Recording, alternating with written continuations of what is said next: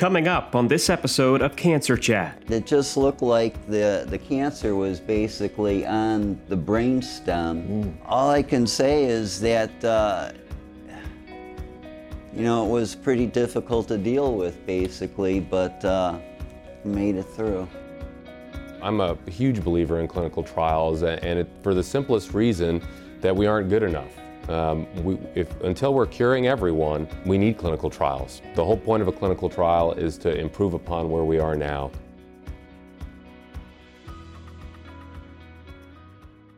Welcome. I'm Dr. Ray DuBois, Director of the Hollings Cancer Center here at MUSC. It's May in Charleston, and it's already starting to feel like summer. It's also Melanoma and Skin Cancer Awareness Month.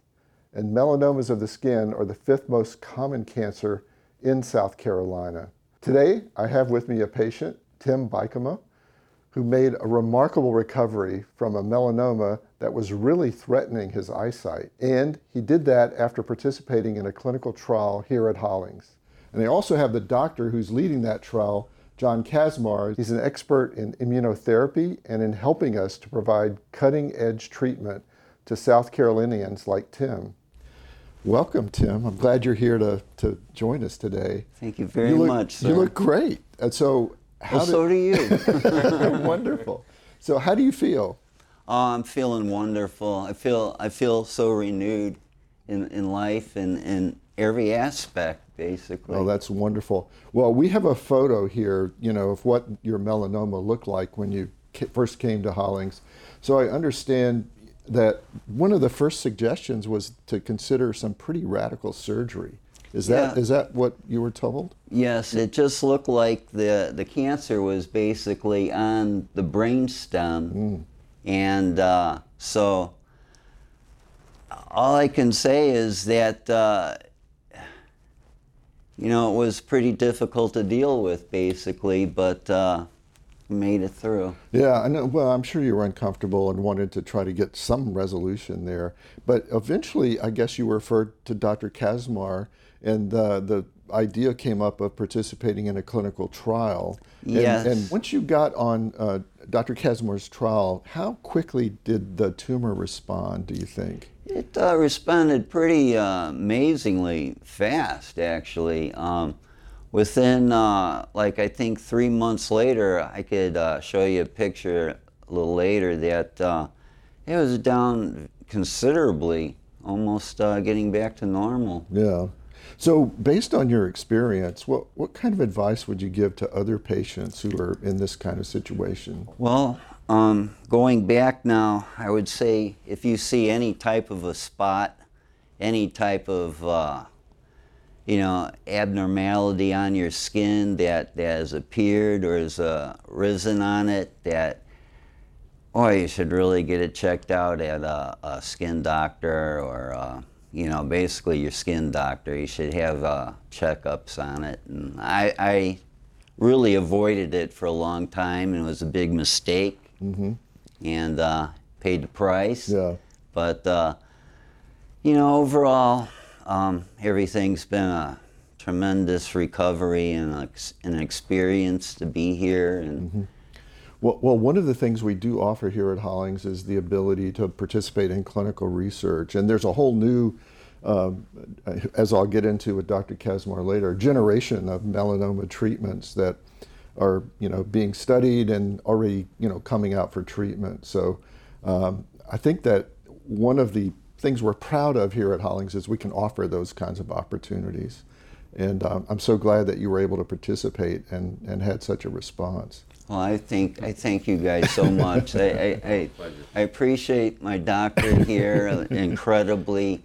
I just feel like God sent them to me almost, or I was sent here for a purpose, and I'm just honored to be here with you two gentlemen. Yeah, no, we're glad you were willing to come in and chat. You're welcome. So we're really thrilled with your melanoma response. It's so exciting. We live for these kinds of things to happen, and it really is sort of career fulfilling to see this kind of response.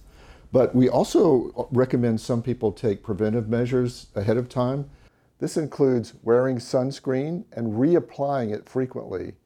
wearing protective clothing like hats with brims, staying out of the sun during the middle of the day when those UV rays are the strongest, and the known ABCs of skin cancers. If you notice spots that are asymmetrical, that have a border that's irregular or poorly defined, let your doctor know. Do you have a mole with an unusual color that's changing? Or if you notice any of these things, talk with your physician. You know your body best, and it's better to ask this and catch it early when it's much more treatable. And speaking of doctors, we have one here today. We're joined by Dr. Kazmar, and it's wonderful to see you. And I know it was rewarding to have a patient respond like this in one of your trials. I want to get into a little bit of the science related to this approach. First, though, how have treatments and survival changed for melanoma, even in your career, the time you've started your career? Yeah, it's really been changing rapidly. Prior to the advent of any immune therapy, melanomas that had spread to lymph nodes had very high recurrence rates, and recurrence was usually going to be associated with a poor outcome. With the advent of the first immune therapy in the mid-2000s, we started seeing patients who had really incurable disease living for many years and appearing essentially cured. And when we've seen durable responses in even the first generation immune therapies. And then when I was in training, we were testing the agents that are now kind of synonymous with immune therapy, the anti-PD-1 drugs, which are really the backbone of melanoma care. And that's benefited so many patients, and survival of even the most advanced melanomas has increased a significant amount, where we're seeing many patients who would have been alive in the past living years and years, and sometimes living without cancer. Still, there's a proportion of patients, a significant proportion, who cancers don't shrink, or at some point maybe initially respond but then grow again. So there's a lot of interest in improving upon the good backbone that we have, and this trial is one of those trials looking at adding something else to this anti-PD-1 backbone to potentially improve responses, potentially make them more durable. Well, clearly immunotherapy has been a game changer for melanoma. And I remember the early days when Dr. Jim Allison was discovering the pathway and all that stuff. And just like now with these next generation drugs, we're really excited. Can you explain a little bit more about the clinical trial and how that works? And how you have that set up so you can tell when you really do have a bona fide response. I mean, with this kind of activity, it's a little bit easier. Yeah. So, with any of these clinical trials, and this was an early phase clinical trial where we were testing really a new and novel agent targeting LAG-3, which is another immune modulator that we think when overexpressed can make it so while immune cells, which is really what immune therapy is doing, it's harnessing the body's own immune system to kill the cancer. Sometimes the cells don't get there, sometimes they do, and when they do, they become weakened by the environment and aren't able to attack. And that's kind of what this agent is looking at, removing that barrier. So the cells are there, and now they can then do their job and attack the cancer. These trials, there are rules for how we measure responses, and it's really based on radiographic response, and we need a target that we can measure. And with Mr. Bikama's cancer, we could see it with our eyes, yes, but we could also see it with CAT scans. So we saw it even before the study mandated imaging. We saw it shrinking before our eyes. So we knew what the response was going to be. We knew there was going to be a response, and then when we obtained imaging per the protocol, we saw it shrinking markedly. As he said, really at the first time we did scans a couple months in, it was already much smaller. Well, Tim certainly had an incredible response, and the question that I'm getting already is, do all patients respond that way, or are there some molecular signatures you can tell if they're going to have a better response ahead of time, or something like that? Yeah, so unfortunately not every patient responds. As we're still in relatively early days in the LAG-3 story, what's the true overall response rate, especially with different agents? Do we know exactly? We've been seeing response rates potentially over 50%. In this study, I think it was around at the 60% range is what they were seeing in patients who hadn't been treated with a prior therapy, such as Mr. Bikama, which is great, but certainly not 100%. Understanding why some people respond to immune therapy and others don't is still certainly an area of investigation.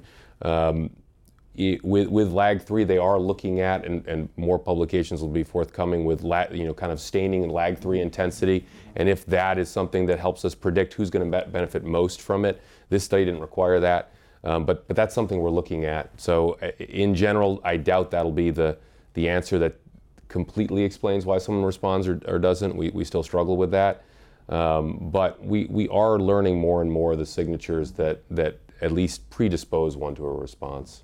So everybody seems to know a little bit about chemotherapy and radiation therapy, and now we have another tool in the toolkit, the immunotherapy. So how does that differ in side effects and other things that you see in your patients? Sure. Yeah. So being an oncologist, I'm kind of familiar with all the standard chemotherapy, which certainly has a role in certain cancers. It is much less of a role in melanoma now. It was never particularly effective, and in general, chemotherapy, pound for pound, is more toxic than immune therapy. What I tell patients is chemotherapy, whether you tolerate it or not, you will know and we will know that you're on chemotherapy. Immune therapy, we may know you're on it, we may not know you're on it, because some patients truly have no side effects. I don't want to make it sound like no one has side effects, because Mr. Bikema had some side effects. He had some inflammation of his lungs. He had some adrenal insufficiency. And I think he had some diarrhea as well. He had a little bit of colitis. He had a number of immune effects kind of at different periods. All were able to be treated and managed and are fully in remission. But it's not to say there can't be bumps in the road, but we can generally manage them, and we can oftentimes then retreat people with immune therapy. So on balance, you're not losing your hair. You're not having your blood counts go down and being at increased risk for an infection. So really, on balance, it's a game changer for patients when they can benefit from it. They can really carry on their normal life. And for someone like Tim, he was able to get back to his normal life. Well, that's important. Well, I think this really shows why it's so important to have what we call an NCI designated cancer center here in South Carolina, which is what Hollings is. We're able to stay up to date with the latest treatments and offer those to our patients. Can you talk about why clinical trials are critical for your practice and for the future of oncology? Yeah, so I'm a huge believer in clinical trials, and for the simplest reason that we aren't good enough. Until we're curing everyone, we need clinical trials. The whole point of a clinical trial is to improve upon where we are now. And we've been doing that iteratively. We need to keep doing it, and being a center that runs a lot of clinical trials really allows us to offer patients agents that we believe in, that we think could be part of the future of their care. And with this story, the antibodies against LAG-3, just recently, one of these such drugs has been approved. So this, Mr. Bikema was on a type of drug years before it's going to be generally available. Does that happen always? Certainly not. But we see that, and we're so proud to be a part of it, to really help patients in South Carolina get access to what may become the cutting edge therapies of the future early. Yeah, so what is the status of this particular trial with this drug? Do you think it's progressing on track to get approval in the near future? Yeah, I suspect it will be. As I alluded to, there is a competing agent that's very similar that's been approved. This is just slightly behind kind of in the clinical trial phases, but I suspect it is going to be approved. And it might be approved, they're studying these agents in multiple lines, so both to help people whose cancers can't be taken out effectively or have spread to other places, and also potentially to help people who have had surgery make it so the cancer doesn't come back. So these agents are really being looked at in multiple areas. And we actually have a study here where we're looking at one of these compounds in adjuvant therapy, so after surgery, trying to make it so these cancers are less likely to come back. Are there other treatments in this kind of category? I've heard of one called TVEC. Are there other things out there that you're looking at? Yeah, certainly. So TVEC is an approved therapy, and what that actually is an injection directly into the tumor. So some melanomas, if they're deeper in the body, aren't so amenable to this, but a lot of melanomas will spread locally and can be good candidates for TVEC therapy.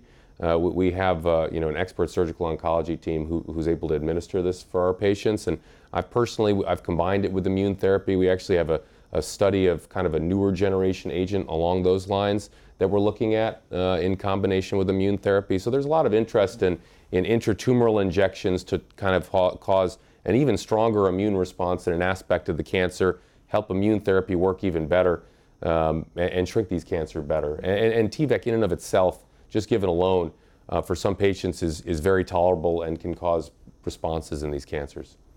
So here in South Carolina, we're really in a sun belt where we get lots of exposure, and clearly melanoma is one. Are there other skin cancers that you have to worry about as well?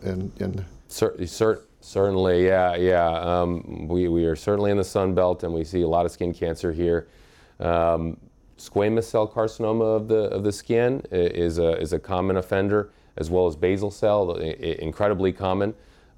Oftentimes, squamous cell can be very aggressive. Basal is oftentimes less aggressive, but if left unattended can cause problems. So as Tim said earlier, if you see something that seems abnormal on your skin, get it checked out. Really, everyone should be. If you live in this state, you should probably be getting a skin exam by a dermatologist every year. So just on a personal level, how do you feel about when you can intervene in a patient who is really in some major distress and bring them almost back, to a normal lifestyle? Yeah, it's one of the most gratifying things in the job when you can see someone who's suffering from a cancer and remove that from them and help them avoid something that would have been potentially curative but entirely life-changing with a huge heroic surgery. When we're able to do that with immune therapy, and I've seen this with other types of skin cancer in addition to melanoma, where we have patients where the surgery would be disfiguring and we're able to give a therapy that in that patient might cause something that's a complete response. And that's basically what Tim has had, is it really seems like all signs of the cancer on a PET scan are gone. And that is just the most amazing thing when we can do it without putting them in the hospital, without changing their figure forever. Thank you for listening to this episode of Cancer Chat. Don't forget to follow us on Facebook, Instagram, and Twitter at MUSC Hollings, and visit us online at www.hollingscancercenter.musc.edu. And remember, here at the Hollings Cancer Center, we're finding tomorrow's cure for cancer today.